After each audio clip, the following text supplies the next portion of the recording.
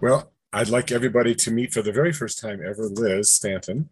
And Liz, you're one of the few people I really know here, but I never really got to know you because it was such a joy to just stop and listen to you, which I haven't done until now nearly as much. Um, and the first thing that was kind of a pleasant surprise was that you just shared that you're perplexed by choices, that when that you'd like to just do everything, and the world has so many possibilities, and I just want to touch on all of them and answer all four of the questions that are up there, for example.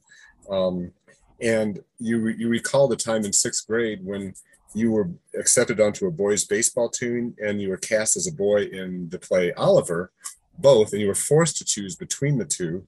You ended up choosing Oliver, which is why you are now known as a theater person and not a jock, because that had a huge impact probably on your life.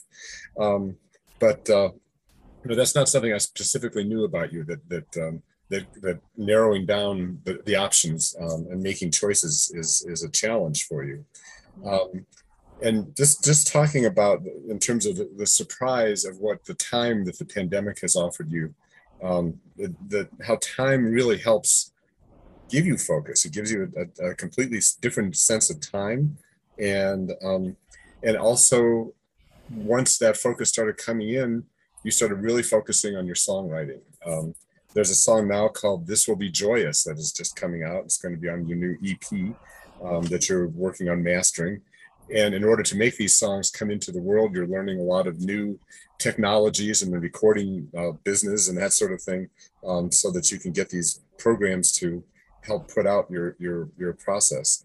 So all of that has offered you a chance to learn more about yourself as a person, having this opening of time. Yeah. Thanks, Chris. And I really enjoyed listening to you.